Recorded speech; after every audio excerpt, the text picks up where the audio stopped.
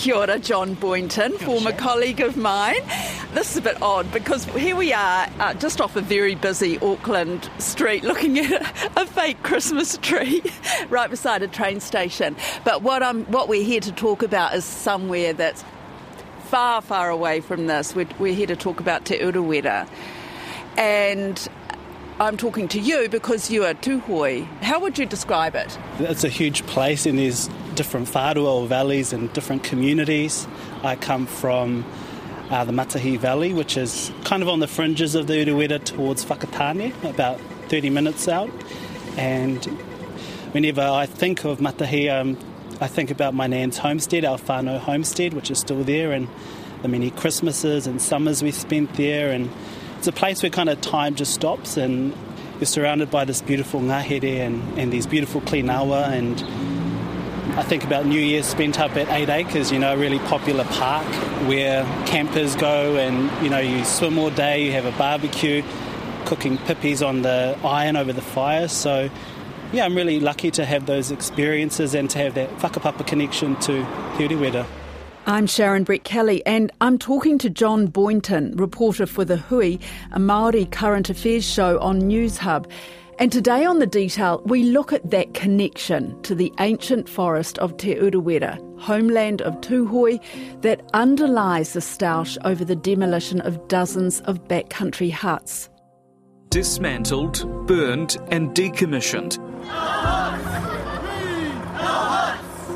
Hunters, rescuers, Pākehā and iwi members alike unhappy with the co-governance decision to raze almost every Te Urewera hut to the ground. Tūhoe's been ordered to immediately stop burning down tramping huts in Te Urewera after one of their own took legal action. The Tūhoe leadership says the huts need to go and it has a better plan. Well, we are wanting to rid Te Urewera of landmarks and things that aren't necessarily about connection. So it's about more than some old huts being burnt down. It's been a flashpoint for something that's been simmering and something that is deeper. It brings in the history of Te Urewera, the former national park, now its own legal identity under the 2014 treaty settlement with Tūhoe.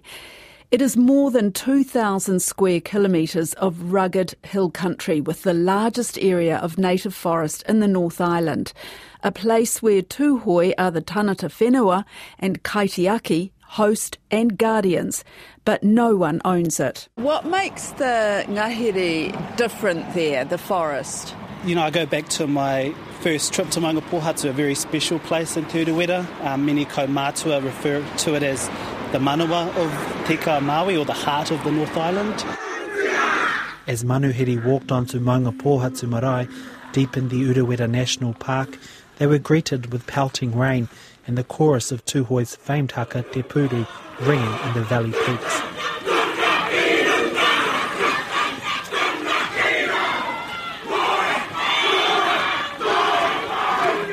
It was a significant day for the descendants of Ruakianana. And when you travel there, you travel along these ridges and you see this ancient forest and these trees which are kind of quite whimsical and bent out of shape and shaped by the environment, and your mind goes back to the times of your tupuna and what it must have been like for them and the special community they built up there. So, very special place.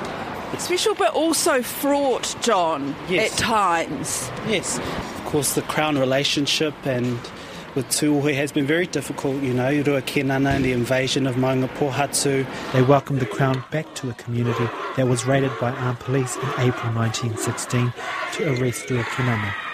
During the raid, police killed Ruakianana's son Toko and his son's uncle, Te Maipi. And even in contemporary times, the Ruatoki raid, so there has been a lot of historical trauma there for the whānau of Tūhoe and within the Te Urewera ranges. Your own tupuna, what stories do you hear of their experiences with Te Urewera? I remember when my nan was alive telling me stories of her time growing up in Maunga Pohatu. She was a granddaughter of Ruakianana and she talked about, going to school, the missionary schools with the slates and chalk and, seeing the hills move during the Napier earthquakes, So when I was able to go there for the first time in 2017, it was really special to see and imagine that community and what life was like for her. I think there was a lot of pain there, especially with the invasion. The community was really shaken. It was ripped apart, and they carried that hurt for a very, very long time, and they didn't talk about Maunga Pōhatu a lot. Those little stories that I did hear from her were really rare but really special. But, there's a lot of trauma still there. Speaking of hurt, right now a lot of people are feeling hurt over this latest decision to demolish the huts in Te Urewera, which is obviously a court injunction has stopped that for now. But you have written about, or you have reported on the divisions within Tūhoe. Yeah, so in 2018 I covered the Tūhoe Ahure, which is a really significant cultural festival. The young voices of Tūhoe echoed across the heartland of Te Arawa this weekend in Rotorua, as the Ahure returned to where it first began in 1974. There was controversy around the fact that the post-treaty settlement entity, Te Urewera, didn't provide any funding for it, and that costs were covered by sponsorship and ticket sales. And at the time I interviewed the chair, Te Kruger, and he spelled out, their different processes that they have in place for making decisions. But there were groups at the Ahure that didn't believe in the direction that Te Urewera was going in and wanted more transparency and more involvement, I guess, in that decision-making process. So, this stoush over the huts, how significant is that? Yeah, that's been a way for whānau to connect with Te Urewera. They might be dock buildings, but I think the community in Tūhoe have given them life, and that's been their way to hunt and have that relationship with the ngahere. So I don't think you can discount their relationship and I guess their whakapapa with those huts, but you also have to look at what maybe Te Urewera is trying to do in creating a new whakapapa and a new relationship, I guess, for whānau and for the wider community in Aotearoa to have with Te Urewera. But it is Te Uru Taumātua, led by Te Kruger, that is under fire again, not just from its own people, but trampers, hunters and other manuhiri. Here's Jamie Tahana, RNZ's Māori News Director. It came up in October. Te Uru Taumātua, which is the operational side of that governance board for Te Urewera, set about on these plans to demolish a lot of the huts in Te Urewera, which is a huge, stunning, remote area of mountain in the northeast, back into Bay of Plenty, Hawke's Bay, sort of that part of the country. A lot of these huts were built in the 1950s and they are quite old. They're also, in many cases, quite well used. So that caused a bit of controversy because, many felt it came out of the blue by Te Uru Taumātua that 1 minute they're there and next minute 29 in total have now been demolished. So that sparked a bit of outrage among outdoor groups and groups like that. Spent hundreds and hundreds of nights in these huts and they've become part of your life and lifestyle, and our families are associated in there and brought our kids up in there, and it's done and ripped the heart and soul out of Te Urewera from a manahiri or visitor's perspective. They're losing these huts. What's following? There wasn't enough communication in their opinion, so... Because I went on the DOC website to look at this and see what DOC is saying about this, and they do have a statement. But it's the Waikari Moana walk, which is one of the great walks. This plan excludes the huts on that walk. It does, yeah. So the huts affected are often small huts, maybe up Waimana or Ruatoke or more remote areas. They may not be on main tracks, or there are about 50 that are part of this proposal by Te Uru Taumātua. But, it's still caused some outrage, and that's where we saw this High Court injunction filed. Wharenui Clyde Tuna, who is also of Tūhoe descent, asked the court to stop the destruction of the huts, saying burning them down caused great distress and loss of wairua. he brought that injunction saying it affects his tūhoetanga and that consultation by Te Urewera was not done at a hapu level. The High Court's interim ruling ordered the work immediately cease and Te Urewera release a complete list of the destroyed huts by 5 p.m. today. And I think that's where that deeper story is, that this is more to do with some of the difficulties in the post-settlement phase with Te Urewera, with Te Urewera as it's governed as a whole. And I think there's a lot to unpick there that has been simmering for a while. You know, this is more than just about huts. There is quite a deeper element to it. So let's talk about that. Te Urewera is special. Te Urewera is an entity. And this is part of the things, I've seen this mistake a few times in the past few weeks. Te Urewera is not a national park. It has not been since the Tūhoe settlement in 2014. Te Urewera is a living person. Basically, yeah, it's got its own legal personhood in a sense, like we've got now with Whanganui River, like Te Awatupua, like we've got with Taranaki Maunga recently as another one. It's not Crown ownership, which isn't what a national park implies. There is a Te Urewera governing board made up of Tūhoe and the Crown appointees, and Te Urewera, which is a settlement body, is also the operational side of this. And I think to get to where we are with how the settlement was set up, we have to sort of look at how the Te Urewera National Park as it was came about. And it's, you know, there are several volumes of Waitangi Tribunal reports that went into this. Tūhoe did not sign the treaty in 1840. There was little interaction with the Crown until the 1860s. And the kōrero should be Tūhoe's tell, but I'll just give a brief kind of overview here.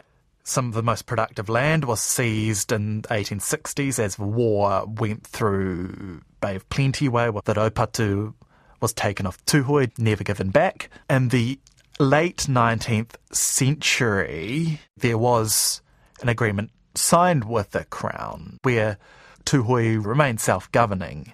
In 1896, Parliament passed an Urewera District Native Reserve Act. That was because after 20 years of negotiation, which enshrined Tūhoe lands around Te Urewera as this large reserve to be kept within Tūhoe, it allowed self-government. It was quite a unique thing, but as a Waitangi tribunal found, that Crown didn't uphold that obligation.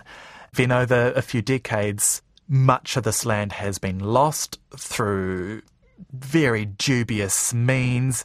By 1921, 54% of this reserve is now in Crown hands. So it was a devastating purchasing campaign done on very questionable grounds. And then 1954, sort of unanimously, without any Tūhoe input, a national park was created, which just completely shut out Tūhoe of a lot of practices, a lot of its cultural work in Te Urewera. So that is the background to how that national park came to be, and it remained a thorn, a very sore point up until settlement in 2014. And when you say Te Urewera is spoken for and governed by a board which has Tūhoe representatives as well as Crown representatives, you know, we've had former diplomats, we've had former Prime Minister Jim Bolger as Crown appointees on this Te Urewera board. And it started 50-50, and in the settlement it's laid out that it will gradually shift to majority Tūhoe. And the operational aspect of this board is carried out by Te Urewera, who are responsible for putting into action protection of Te Urewera and things like that. So that's how this is structured here. On DOC's website, it says the huts being removed are part of Te Urewera Board's efforts to better connect Tūhoe people to Te Urewera, a principal purpose of the Te Urewera Act. And it goes on to say that DOC supports Ngai Tūhoe in its vision for Te Urewera. What is that vision? Yeah, and we heard Tamati Kruger, the chair of Te Urewera, come out and say this. He was on checkpoint when this protest happened last month. Well, first of all, I'd like to start with huts being the heart and soul of Te Urewera. That's rubbish, isn't it? Why do you say that, Tamati? Well, people are the heart and soul of Te Urewera. Te Urewera has its own heart and soul, not a hut or a shed or a toilet. These huts, a lot of cases, are very old and run down, They're not flash. I've been to a couple of them, and they're dingy, but they're shelters, I think to suggest that we continue to run Te Urewera with museum-type shelters and huts that becomes a memorial to what used to be in the 1950s and 60s is really not tenable. We should be all excited with what follows decommissioning, which is a brand new place, a cultural experience closer to Te Urewera with brand new facilities. So Tūhoe is setting about reimagining the manuhiri experience for Te Urewera. The huts will have cultural elements. He said they'd be bespoke in terms of we haven't seen the actual plans yet, but they will be more than just, a glorified shed with some bunks. Remembering that the whole point, the whole moral objective of the legislation is the reconnection of Tūhoe with Te Urewera. We can't be bypassing Tūhoe people and then go and talk to trampers, hunters, and people who go boating and fishing. It's how this has gone about, I think, that has caused a lot of the raru we're seeing. Nevertheless, we have talked with some entities that have been very close and very contributive to Te Urewera for the last 40, 50 years. We have made it a mark to identify who our close friends are, who are the ones that share the Tūhoe vision for Te Urewera, and we have done all of that consultation with them. There are others that as individuals or smaller parties use Te Urewera. We haven't got around to them yet. But look, we've been doing this for a long, long time, and these people have not expressed an interest in talking with us. But there is some friction within Te Uru Taumatua about its role, about whether it is usurping the role of hapu and things like that. There have been protests outside Te Uru Taumatua a few times in recent years, not just over the huts here, but this is the most recent flashpoint of that. There has also been one recently in terms of last year with the vaccination rollout. What role did Te Uru Taumatua have, and were they getting in the way of, say, other groups coming in? There was another one with some hapu wanted to apply for provincial growth funding for marae upgrades, but Te Uru Taumatua, they argued, got in the way. So there has been some protests and friction over this here and over the mandate for Tūhoe, and, whether that layer is getting in the way of a hapu layer within Tūhoe. There is a lot to still work out. Settlement is not an end point, and it's a bruising process that takes time and stirs a lot of issues that have to be thrashed out. So I think we are seeing that manifest in this hut story. Right? It's been a flashpoint for something that's been simmering and something that is deeper. Tūhoe and Te Uru Taumatua have made no secret of the overarching plan to, create something different with Te Urewera, something to have Tūhoe Tana stamped on it. And you can see the aspirations for the connection they want Tūhoe to have with Te Urewera, but also manuhiri to have with Te Urewera. So the cultural experience would be that in the future that Tūhoe people will be hosting visitors, can host visitors who wish to contact and have friendship and relationship with Tūhoe people and get to know their daily life, where they go, what they do, what they eat, what they're observing, and how they commune with Te Urewera. And so that to me is more authentic. I have whānau who work for Te Uru Taumatua in different areas, and they're very positive about the direction they're going in and the long-term vision that Te Uru Taumatua has for Tūhoe and self-governance and self-determination. And then you have whānau who feel like they're not being heard, they're being left out. We've got different hapu who have kind of pulled away from Te Urewera Taumatua. So I see it from both sides, people are very happy with the direction they're going in, but also people want more transparency and change and I think more of a voice in some of the processes and decisions that are being made. You talk about the vision of Te Urewera Taumata, and it does sound, beautiful. Yeah, tell me about that vision. It's about that self-governance and self-determination, and I think recently I've seen the eco-villages I think their first lot of eco-villages in Taniatu are about to open, and I think for some whānau it's not seeing the results on the ground. Not the results on the ground, but not seeing the benefits of the treaty settlement straight away. It is an area where a lot of whānau struggle, and, there's inadequate housing and access issues and to services. So I think that's been one of the difficult things for some whānau, maybe not seeing the benefits straight away, but I guess that takes time as well. You're the new generation of Tūhoe, so do you feel connected?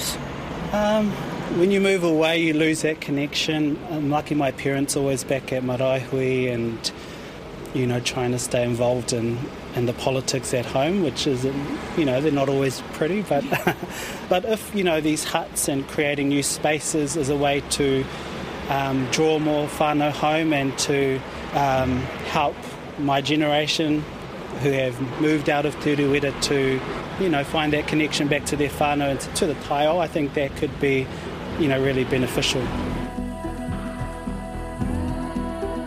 That's it for today. I'm Sharon Brett Kelly. The Detail is public interest journalism funded through NZ On Air and produced by Newsroom for RNZ. You can get us downloaded free to your mobile device every weekday from any podcast platform. Today's episode was engineered by William Saunders and produced by Bonnie Harrison and Sarah Robson. And thanks to John Boynton and Jamie Tahana. Ka kite.